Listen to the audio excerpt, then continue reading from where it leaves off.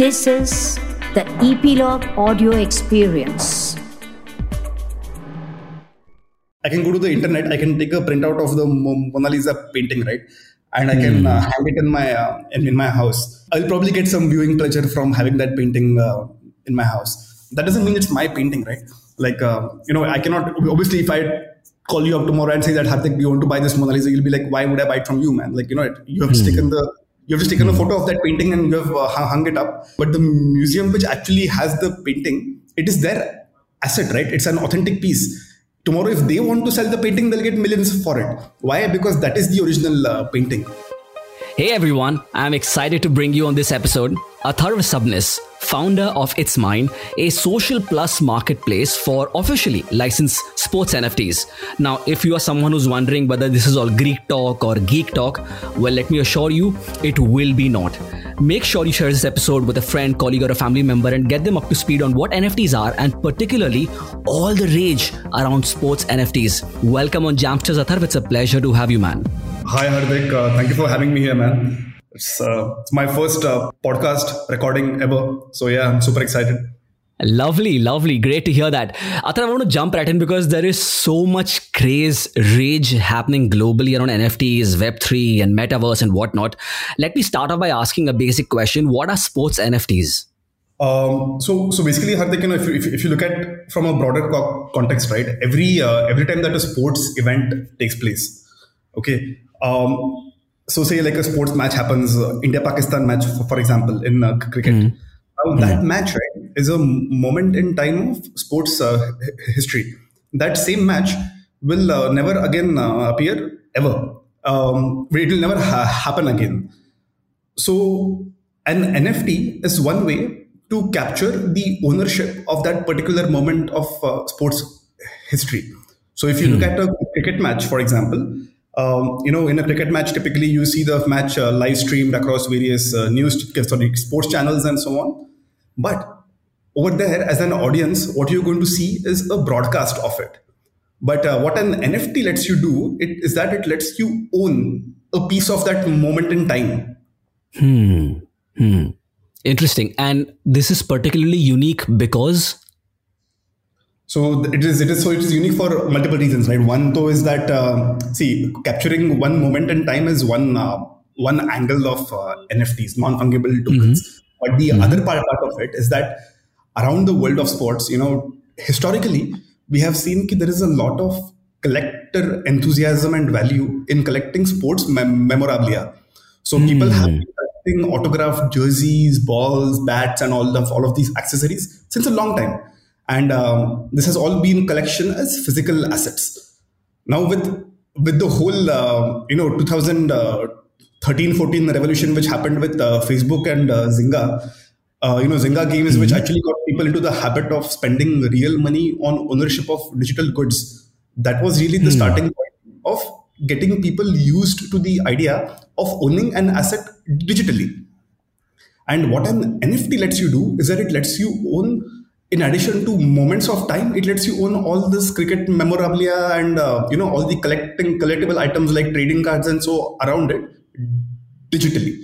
And that is, I don't know if it's like just a Gen Z thing, but Gen Z and onwards, there is a lot of comfort in the idea that it is equally cool and equally valuable to own an asset digitally as it is to own it physically.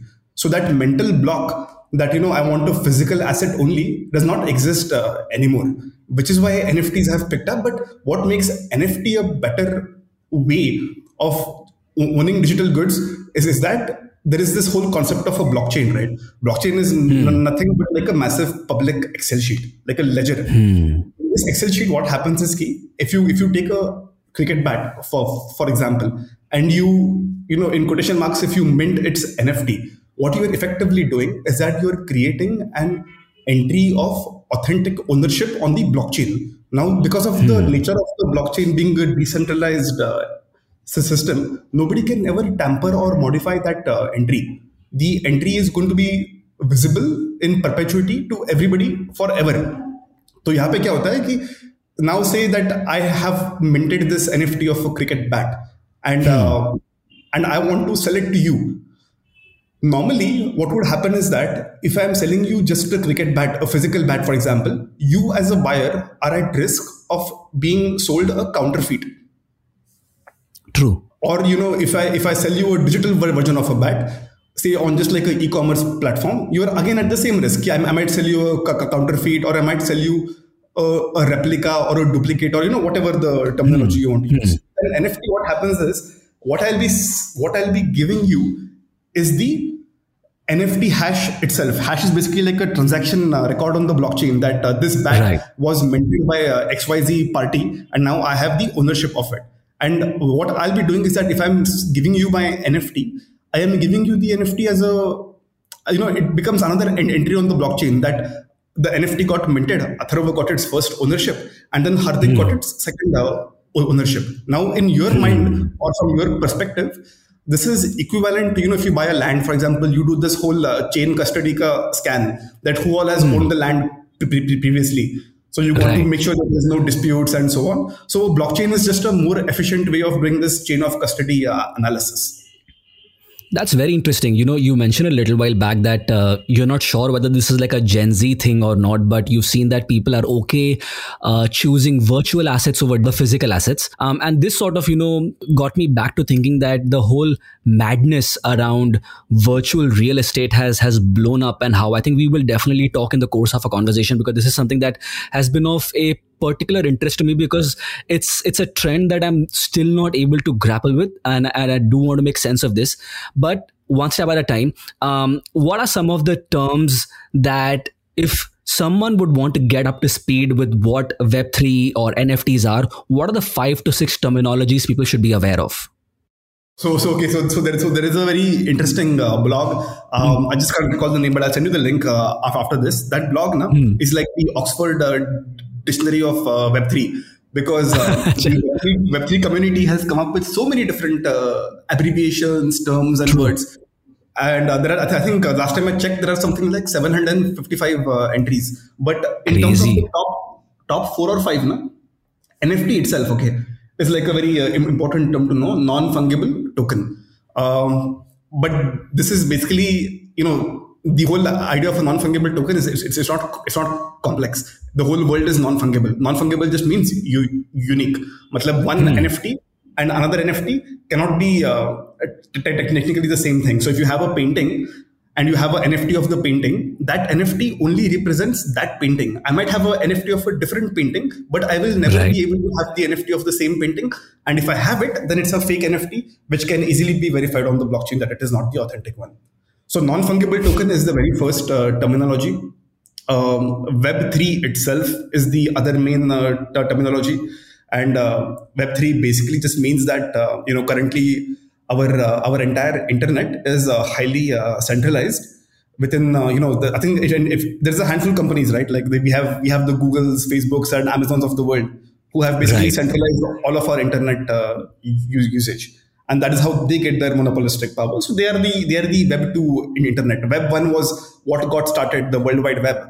The .com boom and all happened in Web 1. Our whole the whole rise of social media and e-commerce happened in Web 2.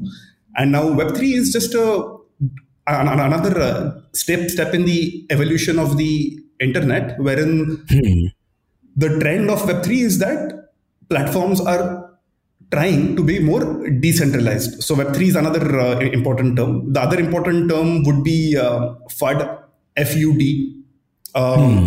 If you join any crypto group on Telegram or WhatsApp, or if you look on Twitter, for example, people keep talking about FUD all the time. FUD basically stands for fear, uncertainty, and doubt. So anytime somebody makes a negative remark on the state of crypto, or the Bitcoin to bubble hai, or any kind of a remark which may be interpreted as something against the Web3 culture and the Web3 fundamental, that is called as spreading FUD. So FUD is another important term. Recently, the other important term is a token itself. So and token and coin, right, are two I think the most important terms. Coin basically is that in the Web3 ecosystem, there are a lot of cryptocurrencies which are created with the idea of them becoming payment instruments. So Bitcoin, for example, is a coin, because Bitcoin, even though now it's like a digital asset, it wasn't envisioned to be a digital asset. It was supposed to be a payment mechanism. So it's a coin. But a token is a different type of a coin, wherein that cryptocurrency of a token is not meant for making payments. It is meant for participating in whatever ecosystem or application or software is being created by the Web3 entity. So if you take a video game, for example, and you buy a token in a video game, so the token's value in the video game is that it might give you an in-game boost, certain access, or such things. Whereas a coin would be something that you would use for making payments. So token and coin are another two very important terms. And I think these are literally the top four most important ones in crypto. And if you get these four right, and if you know the difference between a coin and a token, firstly, then I think that difference itself empowers you to navigate a lot of the Web3 landscape. And the funny part is that a lot of people use coin and token interchangeably, which is completely incorrect and misleading. It's almost funny when we hear about the kind of investments people want to do in this, but with very limited understanding of what they are really investing into. You mentioned that this was not, Bitcoin particularly was not sort of envisioned as a digital asset class, but it has now become one of that. Also other cryptocurrencies which are actually being traded so frequently. I'm curious to know, man, inherent value of a cryptocurrency is what? Like, what is it that is backing the momentum, the volatility of any value of a cryptocurrency? So Hardik, at the most fundamental level, right? Our entire monetary system currently, including the US dollar, is hardly like a few, maybe like 100 years old, right? Because even within the 100-year span, when Nixon actually took the US dollar off the gold standard, since then, this question has been there that what is the value, what is the derivation of the value of a US dollar as a monetary instrument, right? And the answer is that because countries and people have agreed to exchange goods and services for a certain value of unit of the US dollar has and maintains value. There is literally, as of today, there is no backing, right? We are not on the gold standard anymore. So you cannot go and redeem the US dollar against a physical asset from the Federal Reserve itself. They're not going to give you anything. Similarly, in the cryptocurrency space, now it's not much different. If you look at it, the US dollar went off gold standard in the 70s or something like that. Now in the crypto market, 2010, when Bitcoin actually picked up some steam, people started coming to a joint consensus that for 1 unit of Bitcoin, they would be willing to part away with X number of US dollars. And it was just a consensus mechanism which kept ascribing value to Bitcoin. But what happened is that unlike the US dollar or unlike most national currencies, the rush and influx of money which came into Bitcoin caused that ascribed value to spike very, very, very fast. So normally nobody would have envisioned when Bitcoin got started, when it was like in the few cents wala range, that would be trading at $40,000-$50,000. But today that is where it is, right? But if you ask me the question, inherently what is the value?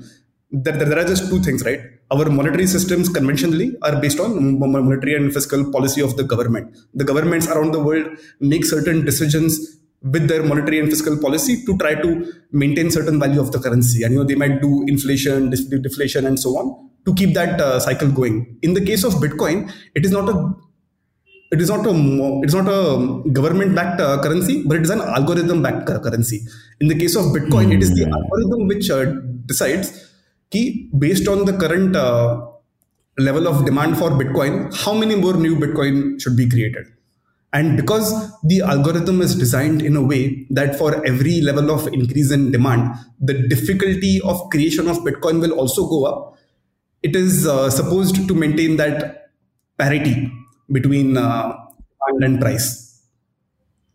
Interesting. So I definitely want to unpack there a couple of things which stood out for me. So one, you're telling that the value of a cryptocurrency is based on the massive consensus around it. So for example, because Bitcoin was the leader in the space, and there was a community rallying around it, is where the maximum traction is. But when you compare it to the emerging cryptocurrencies, which are probably in thousands, is there a large portion of it which is scam because people are trying to mint and not really have any inherent value in it? It's more like a quick fix, get rich scheme.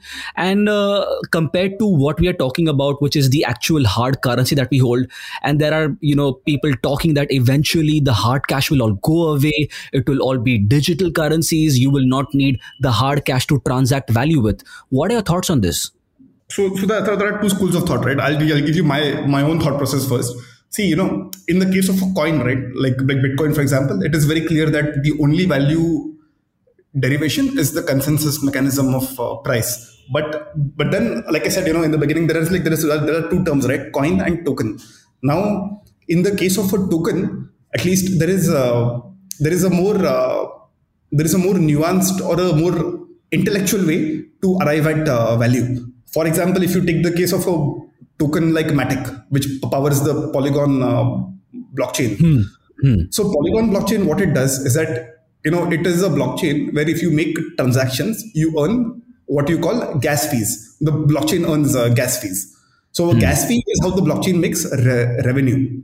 So in the case of Polygon, the value derivation is basically a function of how much gas fees they are earning. So for example, if just recently Sandeep Nailwal, the founder of Polygon, spoke at a conference where he gave like a very fundamental breakdown of the Polygon value, right? What he said is that, if say, so basically just to kind of set some context for that, Polygon is a proof of stake blockchain, right? That basically means that for you to be able to earn that gas fee, you have to stake or lock in certain Polygon tokens. And these tokens basically earn you interest, so to say, in form of more and more tokens of Matic.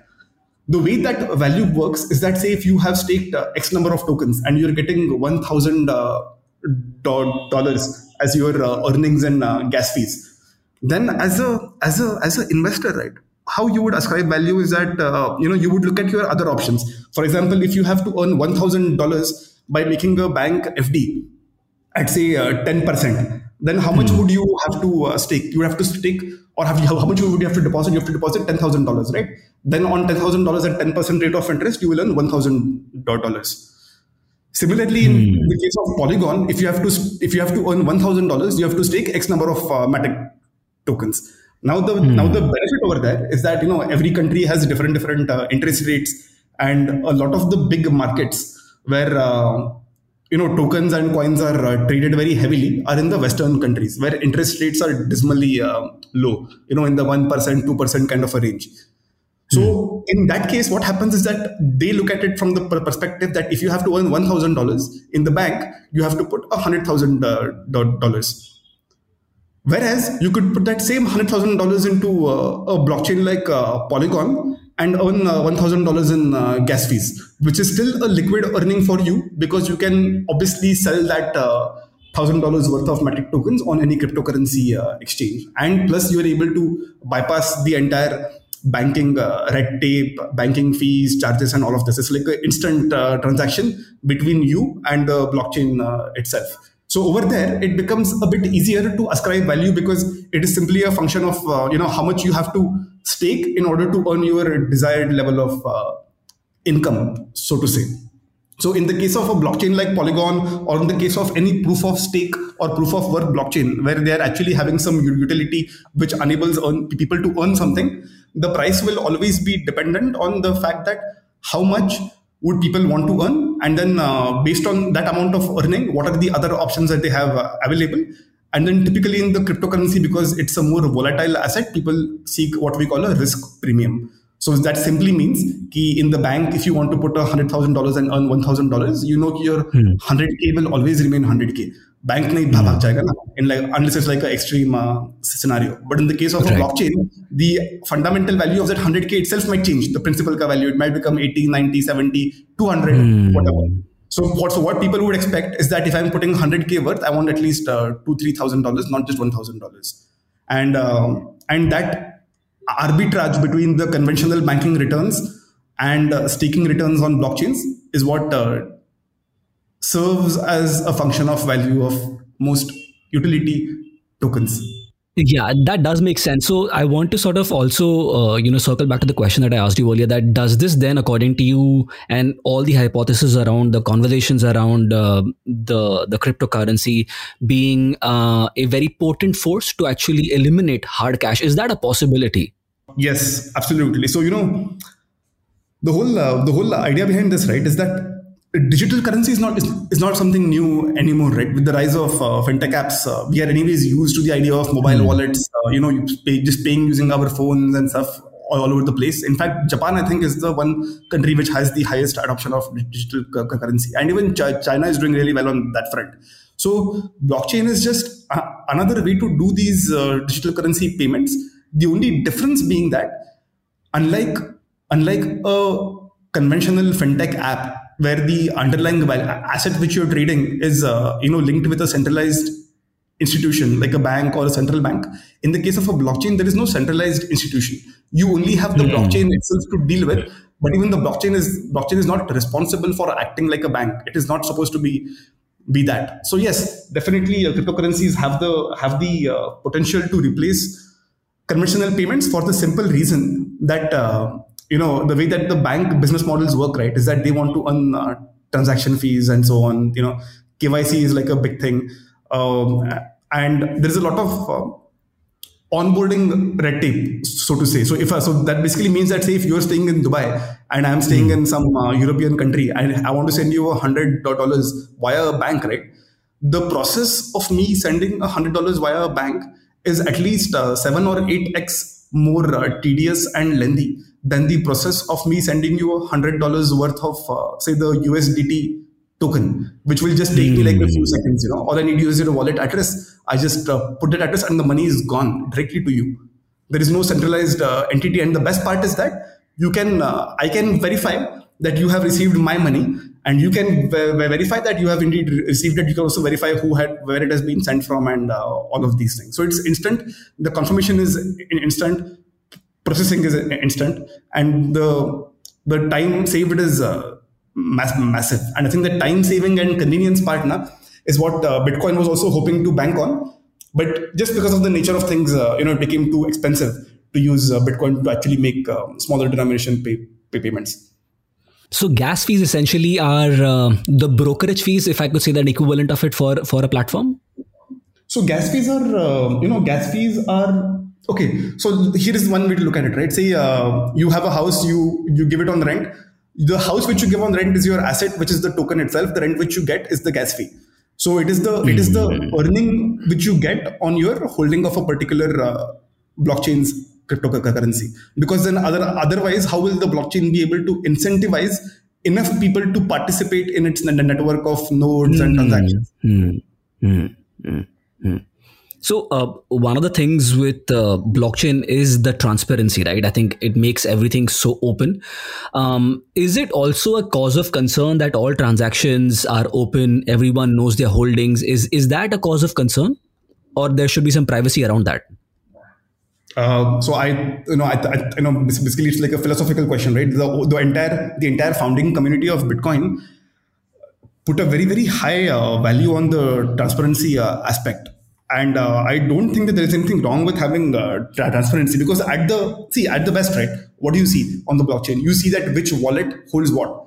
But basically, if you give me a wallet number and I see that the wallet holds X number of rupees, unless you tell me it is your wallet, I have no way to track it back to you, right, as a person. So in a way, you have that level of insulation already.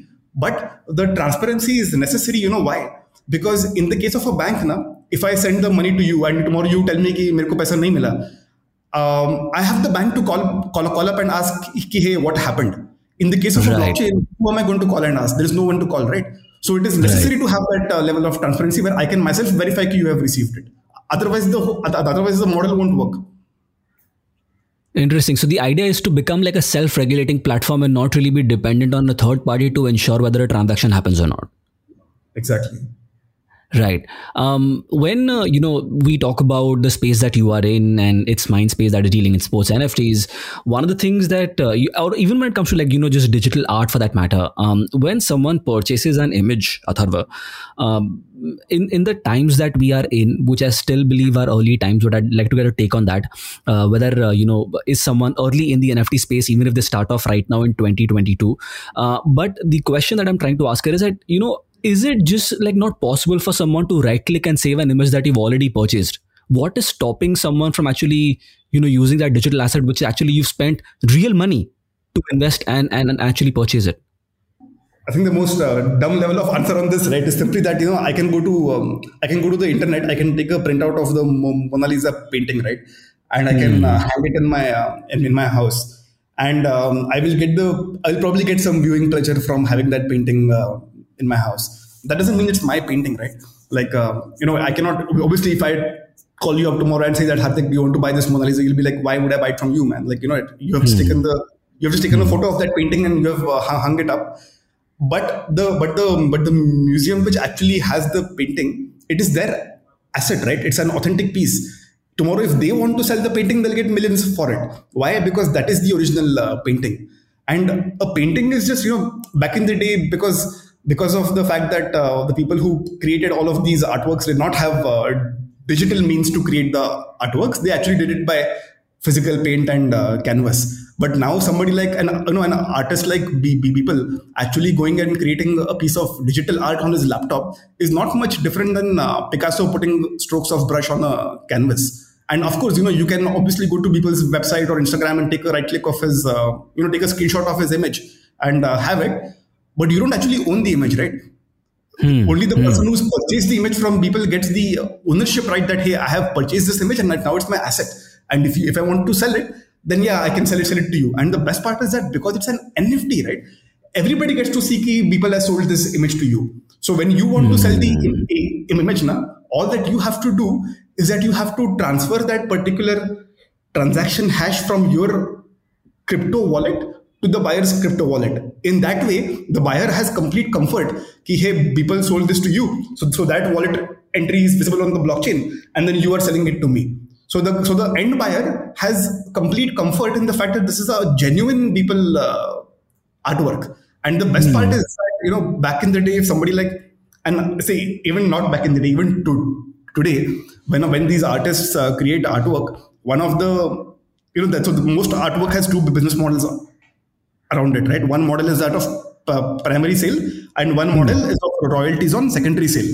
In the real world, it is extremely difficult to enforce the collection of royalty because people find ways very creatively to bypass that entire system because the whole fundamental. Very true. Yeah. So in the blockchain, in the NFT context, what happens is that royalties are automatically programmed in the NFT smart contract itself. So the artist, without lifting a finger, does not have to worry. Say if tomorrow I buy people's artwork and I sell it to you, right? And people has a 10% royalty on it. People does not have to call me up that, hey, Atharva, you have sold my artwork, so you owe me 10%. It is an automatic thing which the blockchain will do. Whatever value I sell you the artwork for, 10% of it will go to people automatically as a smart contract without people or me or you having done anything. I see. So with It's Mine, you also have your own token, right? Which is Mine. Can you talk about that a little bit and why did you want to come up with your own token system and create an ecosystem for it? So I think... yeah, sure. So basically, It's Mine, just for the people who don't know about it, right? It's Mine is a social plus marketplace for official sports NFTs.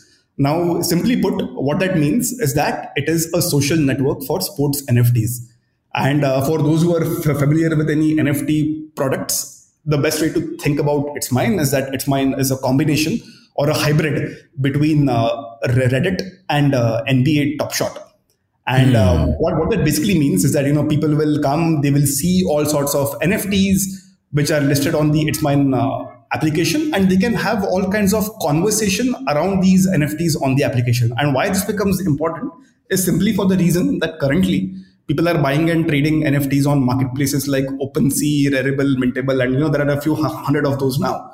But all of the social conversation, so both positive and negative, right, happens on various social media platforms like, a number of Discord servers, Telegram groups, WhatsApp groups, Twitter handles, and so on. So there are multiple platforms being used and leveraged for the same set of digital assets, and that causes like a information gap, so to say, because I might see an artwork on OpenSea, and I might see its Discord community on the Discord server, but there might be a few hundred other people somewhere else on Reddit or somewhere else talking about the same artwork. But because I don't know that they are there, my view of that artwork is only limited to what I'm seeing on my own Discord server. Right.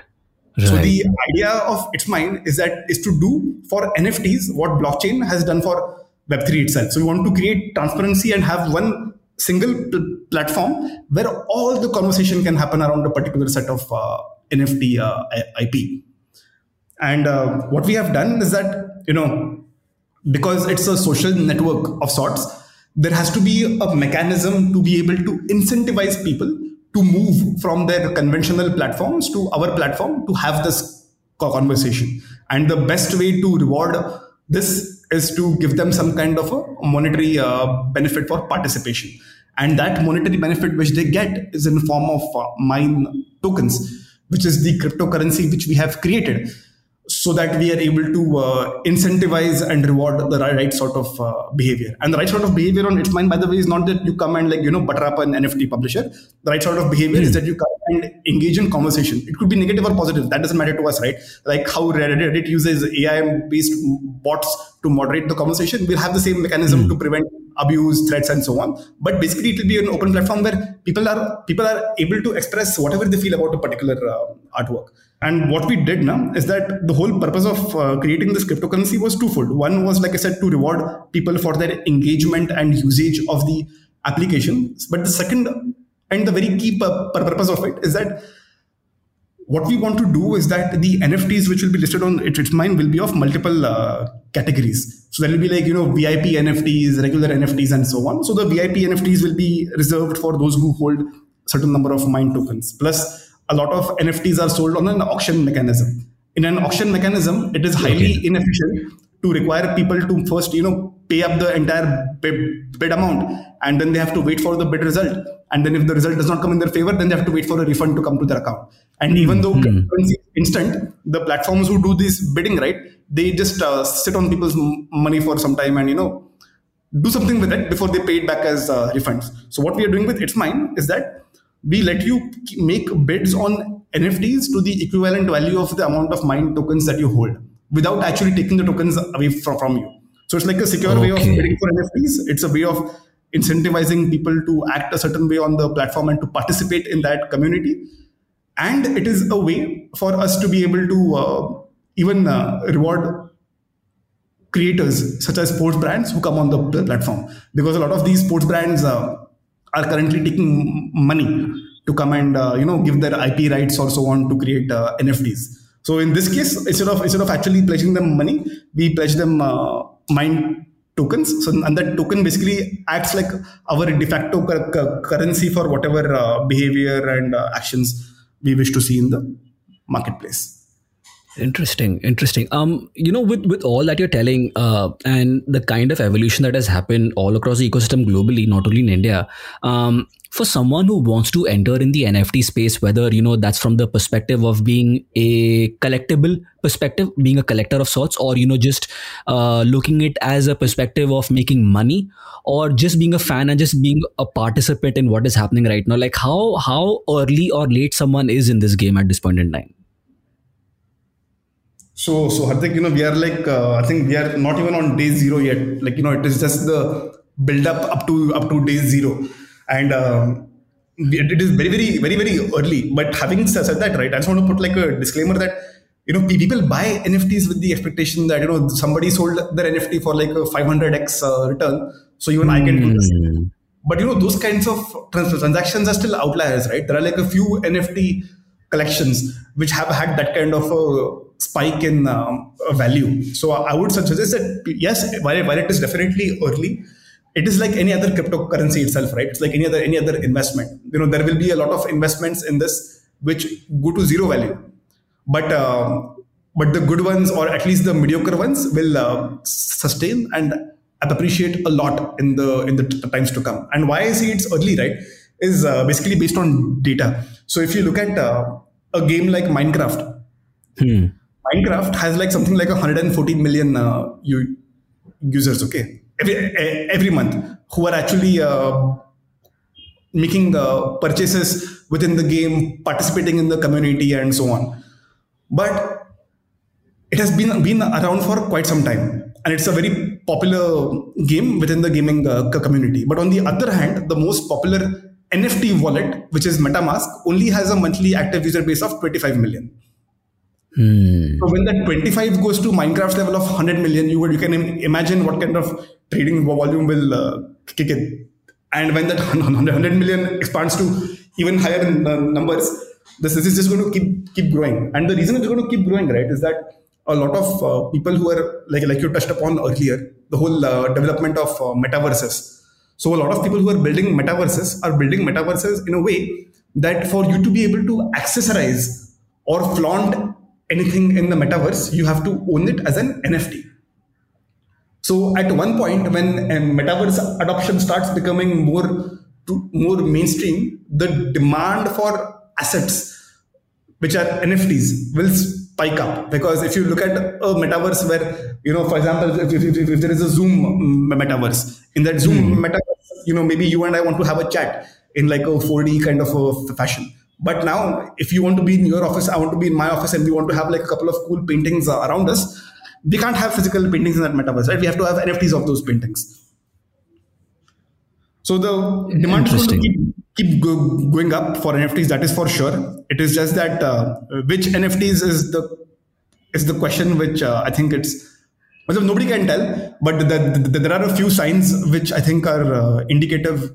And basically, if you go to any seasoned NFT collector, and by the way, seasoned collectors also like very new in the market because the whole industry is new. But still, seasoned collectors are people who we call those who have made some money. They typically have like a very good rule of thumb when it comes to deciding whether or not they want to make an NFT purchase. The first rule of thumb is that if it's a new NFT project, the purchase price of that NFT or the minting price should not be more than 0.1 Ethereum. So close to like $2,500, $3,000 ka 10%. So like $250, $300, right? It should not be more than that for the initial minting price. And secondly, the artwork should be something that you think is cool.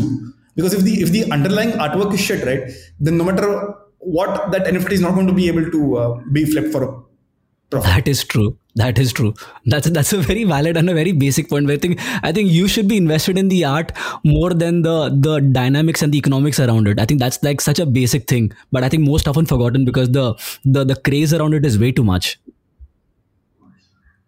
Yeah, craze is way too much, and one of the reasons the craze is way too much, right, is that funnily there is like so basically not funnily, right, it's like a very I think we are very fortunate that we are in this time where Bitcoin is like basically this century's biggest wealth creation event that has happened, right?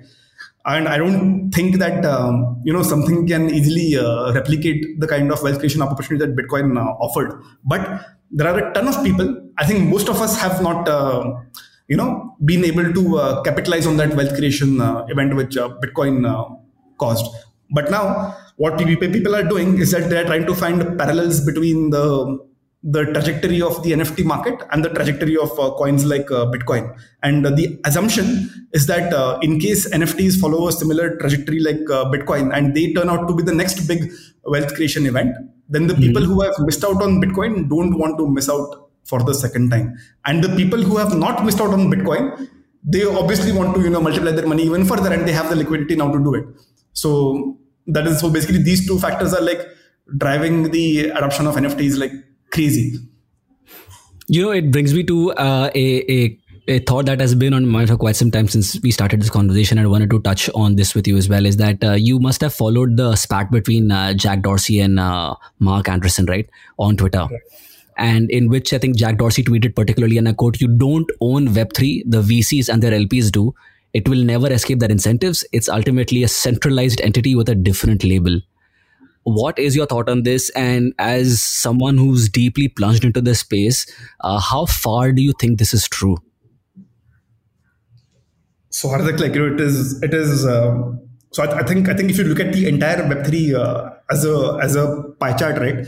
Something like 94% of all the Web3 projects are backed by VC money. Only like 5 or 6% are actually community capital driven. Wow. And obviously Jack Dorsey has seen this data and probably a lot more than this data, so he's saying that, and which is completely true. But it is true, but the other validation to his claim, right, is that the idea behind Web3 was that Web3 should benefit the common man, right? It should benefit like a public benefit. It should benefit it should benefit in a decentralized nature. That was the core idea behind Web3. But what happened is that the people who made a lot of money in the early days of Bitcoin are the people who became blockchain and Web3 venture capitalists. And then Bitcoin, ironically now, even though it was designed to be the payment instrument for the common man, Bitcoin's concentration of wealth in a few hands is more pronounced than any other currency in the world. And the statistics on this are wild, but one of the things which I saw recently from a very respected crypto influencer was something like 94% of the Bitcoin in supply is held by just 2% of the total wallets. Wow! Oh wow! And that is crazy. Exactly, super screwed. So not screwed, like screwed and skewed, both. Wow. But the other flip side to this is that kya ho raha hai ki had this not been the case na, Hardik, had the VCs not been such a big part of it, maybe it would have died down as a trend. It would have not had the rocket fuel to grow at the pace at which it is currently growing.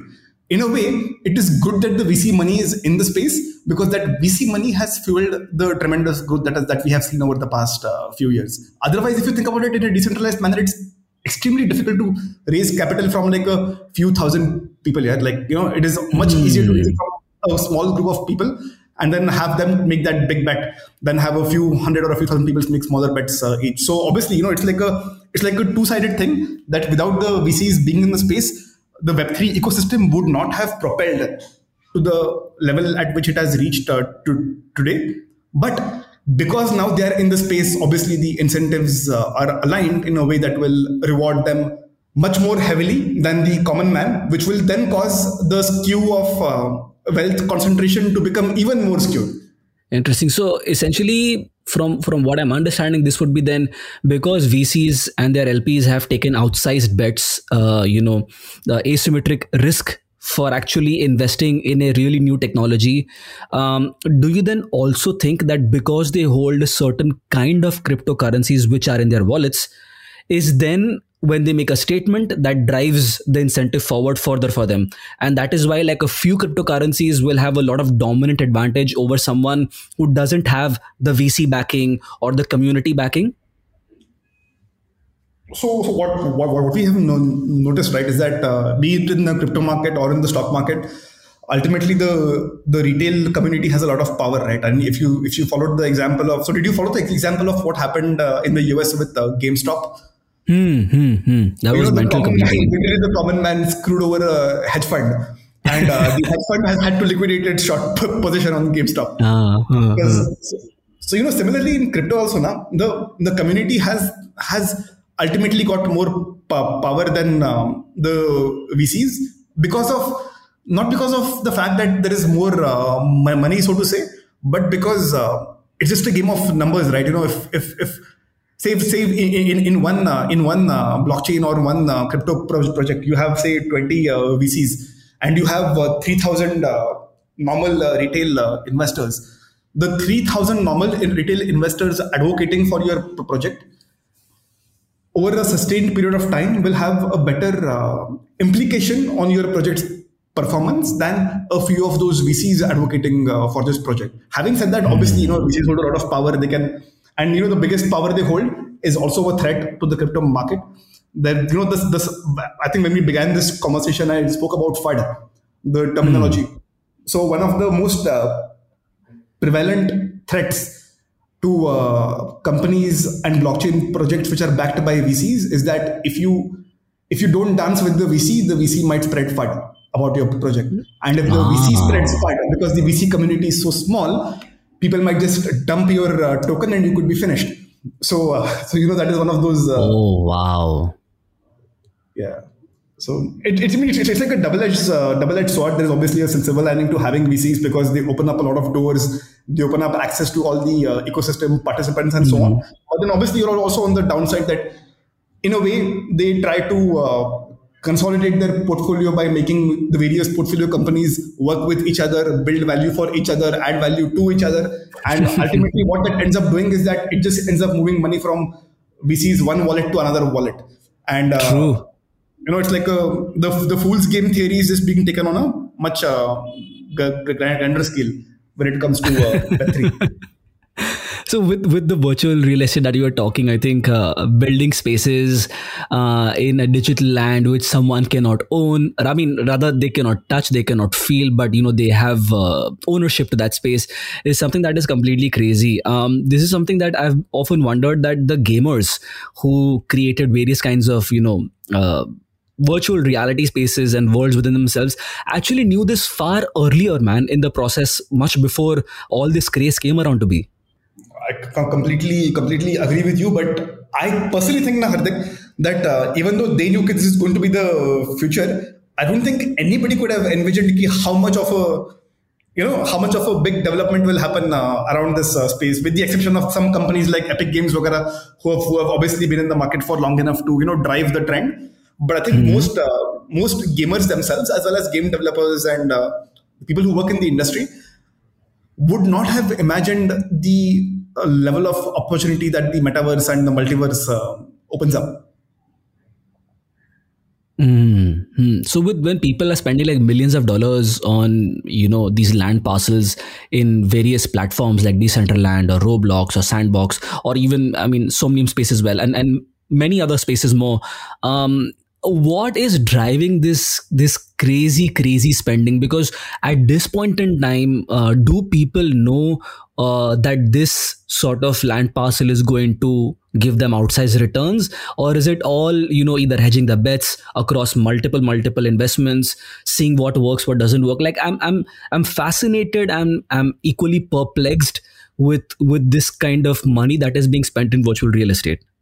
Oh, so the money is basically it's like good thing you asked, but there are many people including Jack Dorsey himself who have followed the money trail, and I think not surprisingly, the reason that a lot of these virtual lands have sold for outsized valuations is that the blockchain investors or the blockchain companies who have purchased these lands are invested in by the same set of VCs who are also the investors in the metaverses themselves.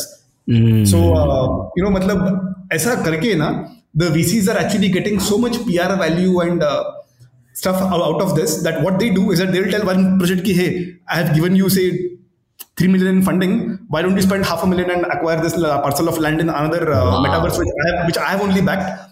And what they will do is that when that news comes out on Twitter, that causes the common man to also go and buy. Oh man. मतलब ये pump and dump का जो starting point रहता है ना, causing one major pump, that pump is being pushed by the VCs themselves. Oh man, this is unreal. So all the spending that's, at least the majority of the spending that's happening right now in the virtual estate is majority VC money, or there's also retail money being pumped into because people find there's opportunity there, or what do you think about this? Like should someone who has retail money, the individual investor, actually think about investing in virtual real estate? Yeah, so there are two things to this, right? One is that in the stock market we have this concept of leading indicator and lagging indicator. Leading indicator basically just means that if a trend is about to happen, the leading indicator may show that the trend will occur, and the lagging indicator is some kind of a metric which changes after the event has already happened. So in this case, what is happening is that the VC investments are the leading indicator for the retail community. which basically means that if you see some of the top metaverses like Decentraland, Sandbox, Roblox, and so on, so much VC money is being pumped into them either directly or via different crypto projects that automatically the retail investors have taken notice of only those metaverses. So I think the safest bet as a retail investor going forward is to just follow the money, right? Wherever the smart money has already put their money, probably put your money in the same place. Because if you go and back something which nobody else is backing, even though that might give you an outsized return, the probability is super low, because the VCs who have initially caused the pump and the major metaverses, they will at one point want to cash out and get their returns, right? So if you are in the game before they cash out, even you will get to ride that wave of price appreciation. But I think having said that, now Hardik, there are like a few hundred metaverses, okay, which are being developed and in various steps of development. But honestly, I think it's like, one of those days in the 90s where we had like .com e-commerce websites for everything. And in the end, we ended up having a consolidation of e-commerce. Similarly, we are already seeing a consolidation of metaverses as well. So in my opinion, there will not be more than like maybe 6 or maximum 10 metaverses, which will really drive adoption and traffic and will get enough of a traction for them to become mainstream metaverses. ये जो बाकी लोग आ रहे हैं ना, they're like just burning money and stuff, but some of them might get acquired by these other metaverses, but most of them will just die out, because what you end up seeing is just ghost towns. There are many metaverses already which have already been built. They're operating completely fine, but because they don't have the marketing muscle of something like a Decentraland, right? Nobody's there in it. So if you're the only guy in that metaverse, you don't want to be the only guy in the metaverse. True. You will not want to go there. And if you're there already, then what you will want to do is you will want to dump your holding over there and go somewhere else which is more cool. True. I think there's a lot of merit around the thing that you mentioned about consensus, right? I think when there is visible traffic being seen to a certain place, I think people want to go to that, and I think that's fair. There's nothing wrong with it, because people do not want to unnecessarily take chances in places that they are not aware of. And the thing that really got me excited about and rather confused about as well at the same point in time was, I think I was reading something about Snoop Dogg. He purchased like a very interesting land parcel in one of the metaverses, and there was someone who paid, and I'm not kidding when I heard this, they paid about $500,000 to be Snoop Dogg's neighbor in the virtual land space. And I'm like, and I couldn't wrap my head around it. I thought, like, this is something so crazy that you do not, I mean, it's something that you will never actually physically be able to feel, but yet you are spending on a virtual piece of land, which is in the hopes of getting appreciated and then giving you a return in the future. So I think there are like two ways to look at it, right? One, I think the layman's way to look at it would be that $500,000 to be Snoop Dogg's neighbor is a bargain, because in the real world, that $500,000 will never make you Snoop Dogg's neighbor. But having said that, what he has basically done, right, is that a lot of these metaverses enable you to create, for example, if you have a city, right, and you're a big developer of real estate, you can develop a township, which is your own kind of a small part of that city. So Snoop Dogg has basically developed his own township, like a mini metaverse within a larger metaverse. And the person who purchased that plot of land did it with the assumption that currently he's getting to be Snoop Dogg's neighbor. That is okay. It comes with its own, basically like you read about it, I read about it. The guy who social signaling. Social signaling, correct. That is like a status symbol, right, to become his neighbor. But the other bet which he's taking very smartly is that if Snoop Dogg has chosen a particular parcel of the metaverse to make his township in, it is very likely that he will influence his other friends from Hollywood and the music industry to come and be close to him. And if more and more people start buying land within that same vicinity of the metaverse, prices will keep shooting up. And then this guy who spent $500,000, his parcel could suddenly be worth 50 million as well after a couple of years. Got it. I think probably from that perspective, there seems to be like merit in that thinking, but I think it's only when you're sitting on that flush of cash, will you be able to, take these outsized bets. Oh, but sorry to interrupt, but one very important thing to note is that, this kind of assumption is actually very risky to make in the Web3 space. This is not the, so even actually, when even I was like a crypto virgin, so to say, I used to think the same way. This is like a rich man's game. But ironically, that is not the case. For example, just yesterday, I can send you the Twitter link later. There is a guy who's have you heard of this NFT project called Bored Ape Yacht Club? Yes, of course. So one of the early collectors of bored apes, he owns something like 13, 14 apes still. He got an offer from somebody to purchase one of his bored apes for something like 450k USD. Okay, so over like easily over 2.25 crore rupees for a single bored ape. This guy, without a second thought, turned down the offer. Now, my first thought when I read this is that this guy is probably like a millionaire. For him, $500,000 extra does not, it's like a drop in the bucket, right? But that is not the case. Now, this is a guy who's staying somewhere in Midwestern US in a 750 square feet, 1-bedroom apartment with a monthly income of less than $2,000, dude. Wow. But he has so much conviction. His bored ape is worth more than $500,000 that he just turned it down. Oh wow, this is interesting. So when you come to think of it from that lens, I think people inherently believe, and I think it's also not like for a lack of a better word, a rich person's game. I think even the common folks can participate, is from what you're telling me as well. Because see, Bored Ape Yacht Club is like one example where the NFTs are extremely expensive, right? But if you look at the broader consensus, see, there will be one day after the whole government regulation is in place when Bitcoin will start trading even on the Bombay Stock Exchange. That time the level of spike in trading volume, demand, and probably price will be so much, right? That whatever current levels of price Bitcoin is at might seem like a bargain. In the context of NFTs, there are many good artwork-based NFTs which cost a few $100s, or even lesser than that. And there are people who take outsized bets by collecting hundreds of such cheap NFTs in the hopes that it's like that VC mentality. Like you take 10 bets, one bet will get you like 1,000x return, and then the other 9 can go to shit. It won't make a difference. Right. But yeah, the opportunity is still there, man. Like we are like, it is not too late either in crypto tokens, coins, or in NFTs. In fact, we are all very early still. That's encouraging to hear. I was really fascinated with one of the things that you were discussing earlier is about the NFT drop you did with the Ranveer Singh Deepika Padukone's film 83. How did that really come about, and what was the success like? What were your metrics like when you actually started off with this project? So 83 movie, it's one of those iconic movies which is like basically it's a perfect IP to make a NFT out of, because that movie basically serves the emotions of two major audiences, right? One is the cricket fan base, which in India is massive. Second is the Bollywood fan base. So we were fortunate that we got a exclusive partnership with the producers of the movie, and we did an exclusive NFT drop with them. But having said that, now when we what we have done is that we have done the drop in multiple collections, multiple phases, so to say. Currently, we have already launched 2 collections, and 2 collections are yet to be launched.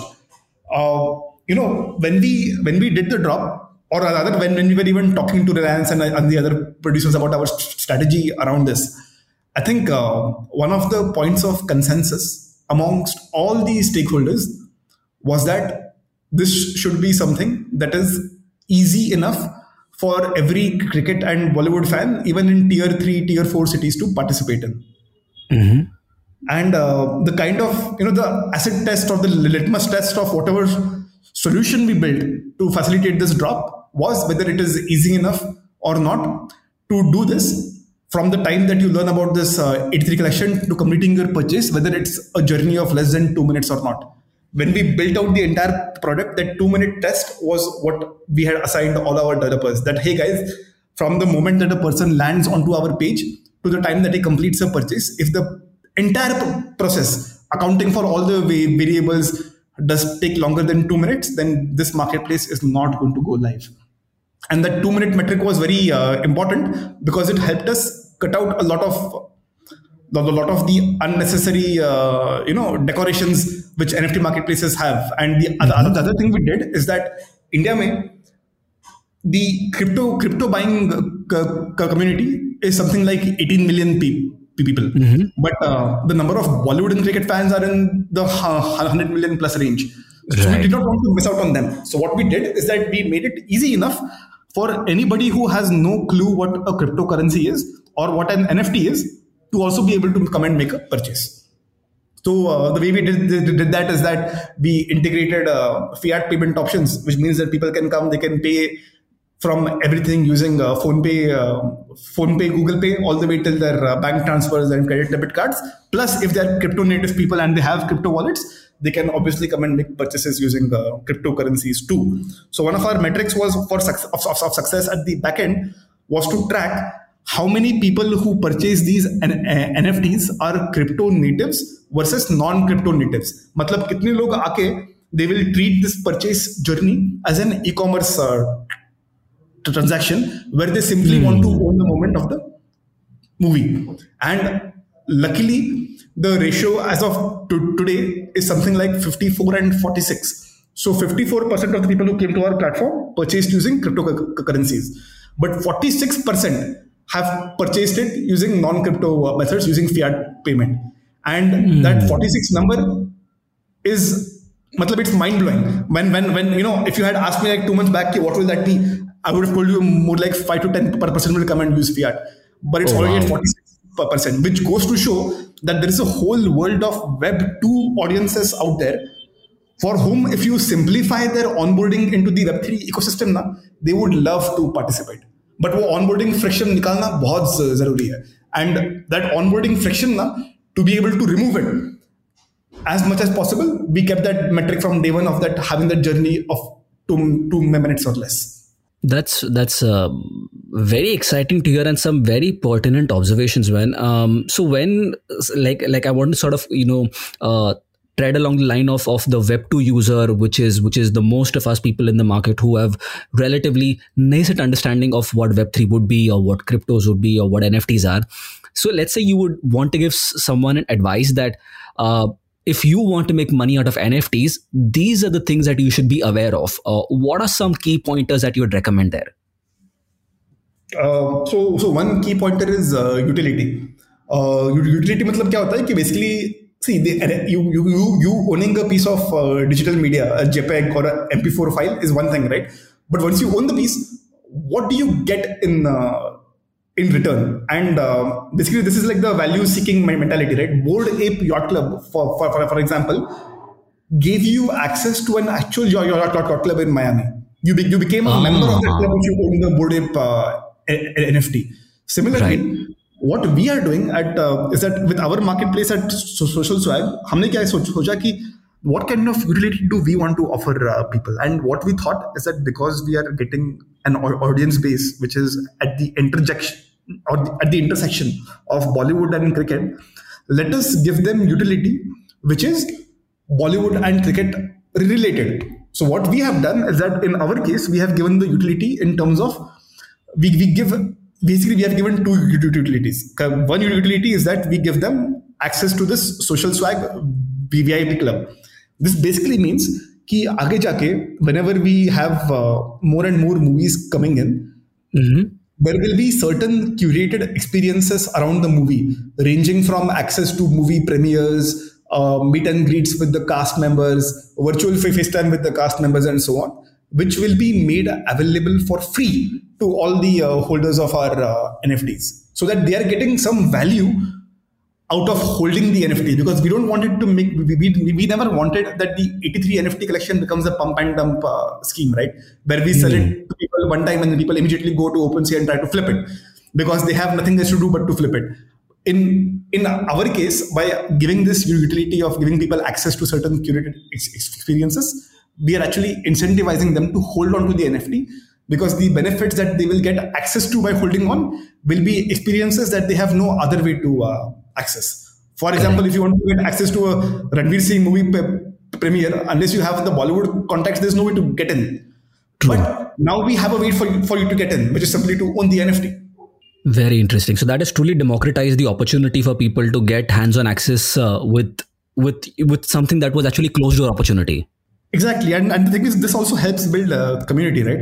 Because what we are trying to do is not just to do one 83 drop and be like a fly-by-night operator. Hamara goal kya hai? We want to become with Social Swag. The goal is to become India's largest marketplace for official entertainment NFTs, which means that we have to cultivate and develop a community of NFT collectors who would want to spend money on entertainment NFTs. So we want to incentivize people with all sorts of mechanisms like utilities and so on. And which comes back to your previous question, that if somebody wants to make an NFT purchase, what is the one thing they should be looking out for?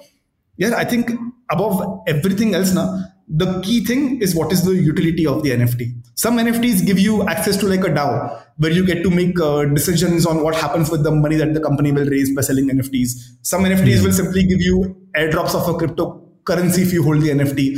Some NFTs will give you such utilities where you get access to a sporting event and so on. So we are very... So I believe that utility is the main driver of value and the main holder of value, and that is what we should be looking out for. So which is why with Social Swag, the utility we are giving is access to Bollywood events on our own It's Mine application, which is a sports specific application. Over there, the utility we are giving is access to match tickets and some autographed memorabilia by athletes and stuff to the people who hold and buy the NFTs. So in both the cases, we are giving people a direct utility which is tied in with the fundamental reason that they bought in the first place. I think this is very interesting. Atharv, it's been such a pleasure speaking with you. So many things that we've been able to unpack. Thanks for doing this, bro. Thank you for having me, Hardik. It's been a pleasure. If you enjoyed this episode of Jamsters, please make sure you subscribe to Epilogue Media and all major podcasting platforms such as Spotify, JioSaavn, Gaana, Apple Podcasts and Google Podcasts, among many others, for upcoming episodes. I love listening from each one of you. So please make sure you share this podcast with your friends and family and your colleagues. And please make sure to drop a comment on Apple Podcasts if you're listening there. And also, if you're listening on Epilogue Media, they've recently launched a feature where you can comment on the particular episode too. Your support is my fuel. You can connect with me on Instagram @HardikDVaidya or on LinkedIn too. Catch you on the other episode.